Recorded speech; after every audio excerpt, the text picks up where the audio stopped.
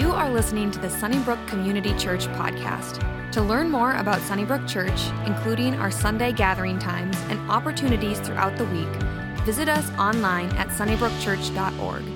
Today's talk comes from Pastor Jeff Moes. Well, good morning. We're in a series we've entitled God Is. We've been taking a look at the attributes or the characteristics of God. And today we come to one that is probably the most widely believed and yet the most often doubted. We're going to talk today about the fact that God is love, more specifically that He's a loving Father. Isn't it true it's that second word that gets us into some trouble? Because some of us had really good fathers, some of us have had not so good fathers. Some of us had fathers that were very present in our life, and some of us had fathers that were completely absent in our lives. Some of us had fathers that were kind and compassionate, and others had fathers that were extremely angry. The stats today is that in 25% of the homes in the United States of America, it's the highest in anywhere of the world, we have a single parent. 80% of them are moms. You can recognize many of us have sort of daddy issues, if you will. And you recognize, don't you, that our view of our earthly father affects our view of our heavenly Father. Now, let me just give you a few lies I think that are out there with regards to God being our loving heavenly Father. First of all, some people would say this, well, God is just judgmental. I mean, He's sort of like a principal, if you will. He's just waiting to sort of judge our motives, to judge our actions. But the Scripture would say something very different in Psalm 103. The Lord is like the Father to His children, tender and compassionate to those who fear Him. Second lie is just simply this, well, God is angry. I remember growing up as a child, my mom would often say, you wait until your dad gets home. In other words, you think I'm angry right now, you wait until I tell your father what you did, then he's going to be really angry. We sort of view God as somebody who's just sort of waiting, building this emotion and this anger until eventually just releases it on us.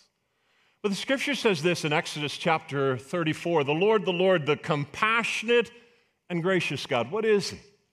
He's slow to anger and He's abounding in love and faithfulness. Third lie with regards to God is just simply this, that God is hateful. And I recognize maybe for a moment that God loves some people, but God certainly doesn't love me. When I look at my own life, my warts, my failings, what I've done in life, I recognize it's possible He could love somebody else, but He certainly doesn't love me. I've done things wrong again and again and again. Often it's the very same thing. Listen to the Scripture from the Apostle Paul when he writes, but God showed His great love for us by sending Christ to die for us. And then he says this, while we were yet sinners. Is that not amazing to you? It certainly is to me. While we were still sinning, while we were still living in rebellion toward God, while He knew everything about us and everything we're going to do into the future, while we were still sinners, Jesus loved you so much that He went to the cross of Calvary to redeem us. And people, today I want to talk about the very idea of the love of God. And if you have ever struggled with the very love of God, I want you to listen to these words today, because this is sort of our overarching theme, if you will. 1 John chapter 3, the Apostle John writes, see what great love the Father has lavished on us, that we, speaking of you and I who know Christ as our Savior, should be called the children of God. And then he says it with an exclamation point, and that is what we are. That's what we are. Now, when you hear this verse, I often think there are shouters, we heard one this morning, and then doubters. Shouters are people who go, hey, listen, amen, I am a child of God. That's exactly who I am. The Father has lavished His love on me. And then there are some of us in a different category who are doubters. Yeah, I get that. But I don't feel very loved by the Father. I've got difficulty and pain and struggles and hurts in my life. And I don't feel as though I'm loved. I recognize He's a God of love, but I'm not sure that He loves me. And people, isn't it true for even those of us who are shouters this morning? The reality is at points in times in our life, we doubt the love of God. We've all at some point in time doubted the love of God in our lives. And for that reason, you and I have struggled with acceptance. We struggle with affirmation. We struggle with approval because we're just not sure that we're loved by God. Well, I got a story for you this morning. And it's found in Luke chapter 8, and I want you to follow along. Luke, the physician, writes, on the other side of the lake, the crowds welcomed Jesus because they were been waiting for him. And a man named Jairus, a leader of the local synagogue, came and fell at Jesus' feet, pleading with him to come home with him.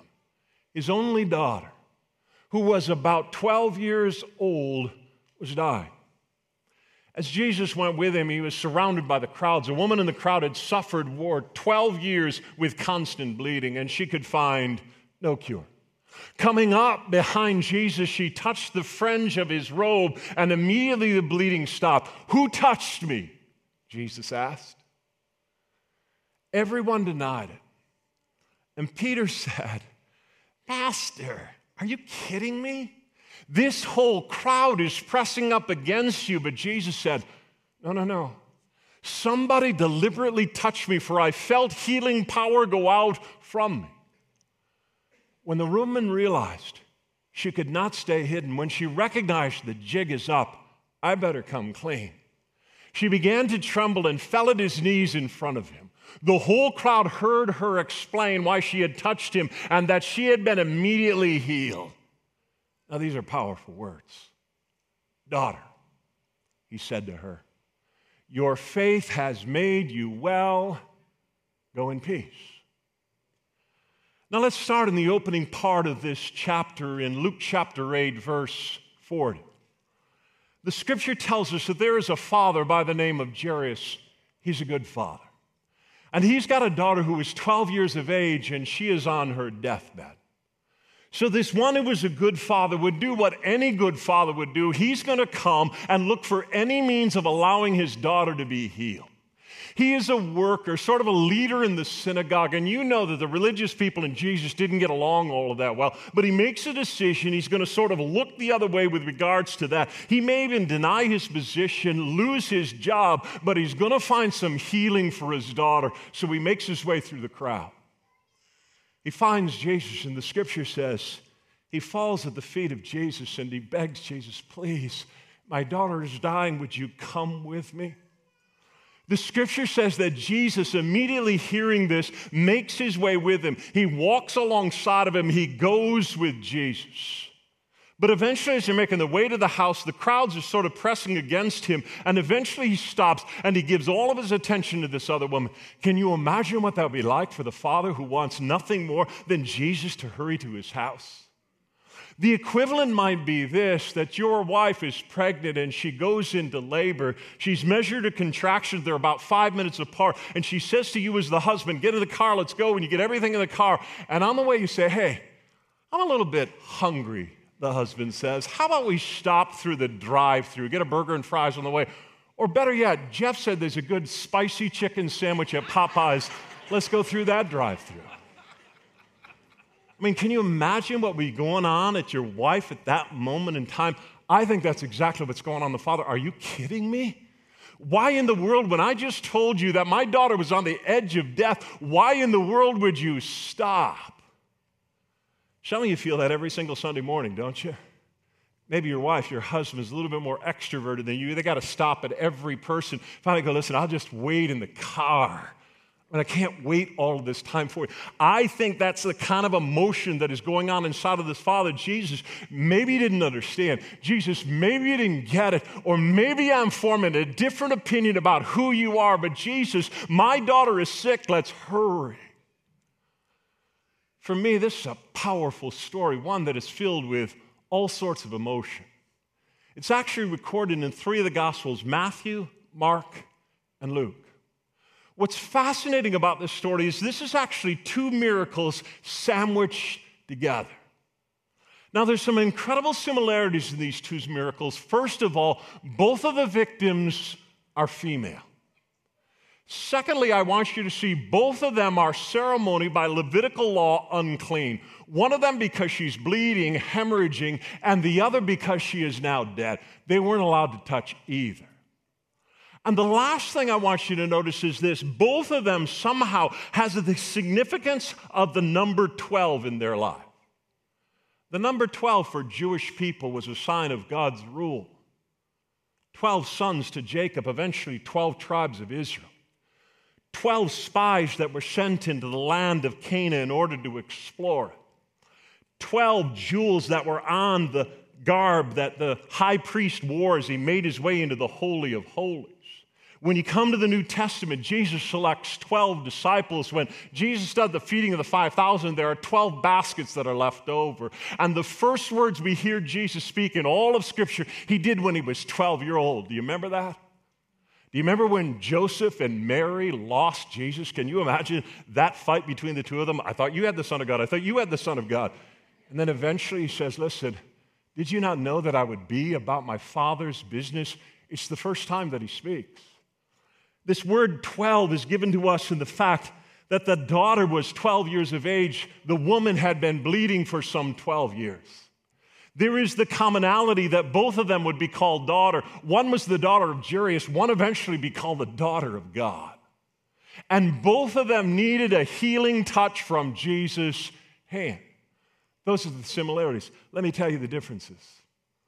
The little girl, first of all, had no ability to get herself up and to go to Jesus. She was actually on a bed of illness. She didn't have the ability to come to Jesus, to seek him out, but she had a father that loved her very much. He spoke on her behalf, and he comes before Jesus and says, Jesus, I plead with you, come with me and heal my daughter. This little girl was very lucky to have a father that loved her so very much. Because the other woman in this story is a woman who has been hemorrhaging for some 12 years. She had some sort of a gynecological problem, and that's about as far as this shy Dutch guy will go into that. I remember the first time I visited a woman in the hospital, I asked her what she was in for. I'll never do that again. Sometimes they'll tell you. But this woman was really struggling in her life. And as a result of it, she is unclean. And everybody is sort of parting the waters around her as she walks through the town. This is a woman who had been struggling with this problem for some 12 years. It's likely for 12 years nobody had hugged her, nobody had kissed her, nobody had even come close to her. This little girl had a father who was sort of watching out for her, speaking on her behalf, but this woman had nobody. Absolutely nobody who could represent her before Jesus. So she makes a decision she's going to do it on her own. And I want you to walk through this portion of Scripture with me today, and I want to pull out 3 points that just sort of remind each of us how much God loves us. The first of them is this: he walks with us. You see this in this portion of Scripture. The Scripture says as soon as the father Jairus shows up, Jesus went with him immediately. Now, I think, don't you, just the mere presence of having Jesus with you sort of calms anxiety, don't you think? I mean, isn't it true whenever you and I go through difficulty, when you and I go through pain, just having somebody with the ministry of presence that walks alongside of us makes a difference in our lives? And can I remind you this morning that no matter where you go, in the mountaintops of life or in the deep, difficult valleys, Jesus goes with you. He walks with you every single step of the way. His presence, though we often forget about it, is there. The Scripture says this in Deuteronomy chapter 31, the Lord himself goes before us, and he will be with you. He will never leave you nor forsake you. Do not be afraid. Do not be discouraged. I am so thankful that in the body of Christ, God gives us brothers and sisters in Christ. It's one of the reasons small groups are so critical to the ministry of this church, so that you have opportunity for people to walk alongside of you in the difficulties of life. People who are going to pray before God and ask God to intervene. People that are going to walk with you, listen to you, go through the struggles, who are going to rejoice with you and weep with you. Because isn't it true that sometimes when you and I go through some positives in life, we want to praise God with people around us as well? Maybe you get a promotion, maybe something good happens in your life just to celebrate with other people. I am so thankful for the tangible evidence of the love of God that he's provided, a family in my life. I was thinking the other day, Beth has been walking alongside of me in ministry now for some 40 years. 40 years. I'm thankful for her presence in our life. But here's the reality: no matter how good human beings are, the reality is the presence of God is even better. Here's somebody who will never leave you, never forsake you. Here's somebody who doesn't have an agenda. Here's somebody who walks alongside of you every single step of the way. Can I remind you that the love of God is so evident in your life that no matter where you go, His presence goes with you, He walks with you? But then secondly, I want you to see this. He also stops for us. The scripture says Jesus stops and He says, "Who touched me?" He pauses in that moment in time and He stops as if there's nobody more important in His life than this woman. Think about it for a moment. Is there anybody more important than Jesus? Anybody who should be busier than Jesus? When it comes to ministry, is there anybody that should have more ministry demands on their life than Jesus? But what's fascinating to me, all throughout the New Testament, He had this incredible time for people. As if He had nothing else to do but to focus and to fix on this one woman who needed His help. Same is true in our lives. You know, when we see this from a human perspective, we think to ourselves, of course He stopped for Jairus. I mean, this is His daughter. Everybody's got sort of a bent toward little kids in their life. And better than that, Jairus was one of the leaders in the synagogue, and so he was connected. Even though there were struggles between Jesus and the religious leaders, Jesus was smart enough to recognize this is a man who was well connected in the community. So for Him to stop for Jairus' daughter makes complete sense to us. But this woman that He now stops for was an absolute nobody. She was unclean according to Levitical law. Wherever she went, she had to holler out, "Unclean coming," and everybody would begin to part. This was a woman who was always on the outside of life, sort of looking in. But Jesus, because of the lavish love of the Father, sets His love and affection and attention on her. Now, for a moment, I just want to turn away from the love of the Father, and I want to talk about this woman because I want to talk about her faith because it's tremendous. I want to give you 5 things this woman teaches about faith, and then we'll go back to the love of the Father. But first of all, I want you to see this with regards to her faith. Faith requires risk, doesn't it? This was a woman from a very early age who was ceremonially unclean. She had to be kept away from the people around her. She was, by Levitical law, not allowed to touch money. She wasn't allowed to touch food. She wasn't allowed to go to public worship. In fact, wherever she sat, that thing would become unclean. If she ever touched somebody, they would become unclean. And there was all sorts of things they had to go through in order to get unclean once again. So wherever this woman was, people would sort of scatter. But she makes a decision in her life that she's so distraught. The scriptures tell us in other passages that she had spent all of her money on doctors. She recognizes Jesus is her only hope, and so she makes a decision. She is going to risk her very faith and trust in Jesus. She makes her way through the crowd, then eventually she touches the hem of Jesus' garment, and she risks everything. It's likely the whole weight of the law would have come down on her, rabbinical law, if she had been seen in public, seen in the crowd, seen as touching anybody. But she makes a decision. Her faith is going to take a risk. Is it possible that somebody is sort of sensing the Spirit of God saying to you, listen, I got to take a risk with regards to my faith. I got to trust Jesus more. I got to forget about the world and the things that are behind me. I got to get myself fully yielded to Christ. The second thing we learn about faith is this: true faith gets God's attention. What does Jesus say in this portion of Scripture? He says to her, hey, listen, your faith has made you well. There's a sense in which as Jesus is going along, He cries out, who touched me? And you remember the disciples, especially Peter, almost laughs. Are you kidding me? You're in the middle of a crowd. 100 people have touched you. Why in the world do you even ask who touched you? In fact, the word crowd here in the Greek means to suffocate. So what he's saying is this crowd is so suffocating that they can hardly breathe. There's so many people around. And then the scripture says, who touched me? The word touch comes from a Hebrew word where the root word hapto literally means to cling to or to hold on to and to never let go, to fasten yourself to something. So when this woman, as the scripture says, touches him, it's much, much more than that. Jesus is not saying, who touched me? He's saying, listen, who clung to me with saving faith? Who sort of latched themselves to me and never wanted to let go? Who fastened themselves to me in such belief that somehow that they would be healed? Jesus said, listen, I saw the power of God go out from me.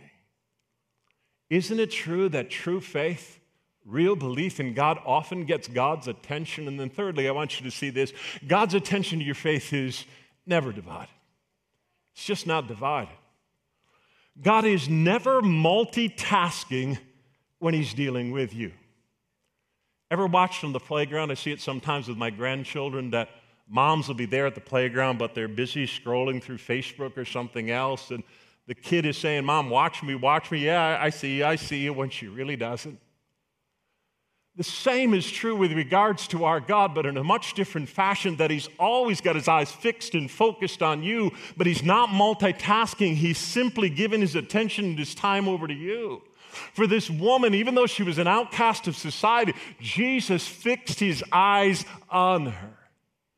I can imagine Jerry's just thinking to himself, Jesus, come on. Jesus, let's get going. But Jesus knew in his hand stood the power of life and death. He was never in a hurry, but always his attention was fixed and focused on who was before him. And thirdly, I want you to see this. God works with imperfect faith, doesn't he? Aren't you glad for that? This was actually not only an act of faith, but it was also an act of superstition. The two of them were kind of mingled together. In this day and age of this lady, it was thought that if somehow you touched the hem of somebody's garment, the clothes in itself had some healing power. It's likely that what Jesus was touched here was his tzitzit. It's possible that he had on a prayer shawl, signifying that he was one of the Jewish leaders in the community, and she reached down and she touched it out of superstition. There were 4 corners to these robes. Each of them had a blue tassel on its corner, and she tried to touch one of those. It signified they were Jewish, they were chosen. It signified the fact that he was a higher up in the community, and they thought that somehow the clothing that they wore had miraculous power in and of itself. It's one of the reasons Jesus says to this woman, what has saved you? Your faith has saved you. I want you to know it wasn't anything superstitious. It wasn't because you touched my clothes. It was because of your faith that you were healed. People, God works with imperfect faith because none of us have true faith. But the reality is this, God comes toward us in that, and he works with imperfect faith. And then fifthly and finally, I want you to see this. When Jesus heals, it's complete. It's absolutely complete.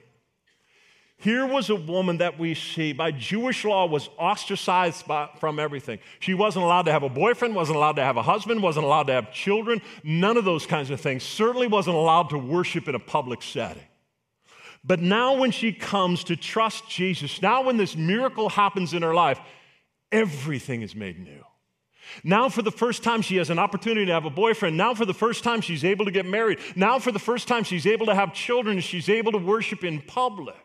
And now for the very first time, this one who had no covering from a father, because it was likely because she was ceremonially unclean that her father denied her. Now she's actually called a daughter of God. Can I remind you this morning that when Jesus heals, he doesn't do it as some sort of circus act, and it's not just physical in nature. It's this complete healing, and she's restored to everything that her heart desired. And then thirdly and finally, I want you to see this. He also talks to us, doesn't he? He did in this portion of Scripture. He says, daughter, he said to her, your faith has healed you. Go in peace. All throughout Scripture, Jesus has been speaking. He speaks to us primarily through his word to this very day. And the reality is there is a progression for this woman. She is an outcast of society. Now she moves into the crowd where she shouldn't be. And now she reaches out, touches Jesus, and Jesus calls her daughter. Can I just pause for a moment? This is the only time in all of Scripture Jesus calls anybody daughter. Can you imagine what that did to the inside of this woman? this one who had been denied from her family, this one who had been pushed away from her father. And all of a sudden, the perfect father comes into her life and he says to her, daughter. Can you imagine how that made her heart sing?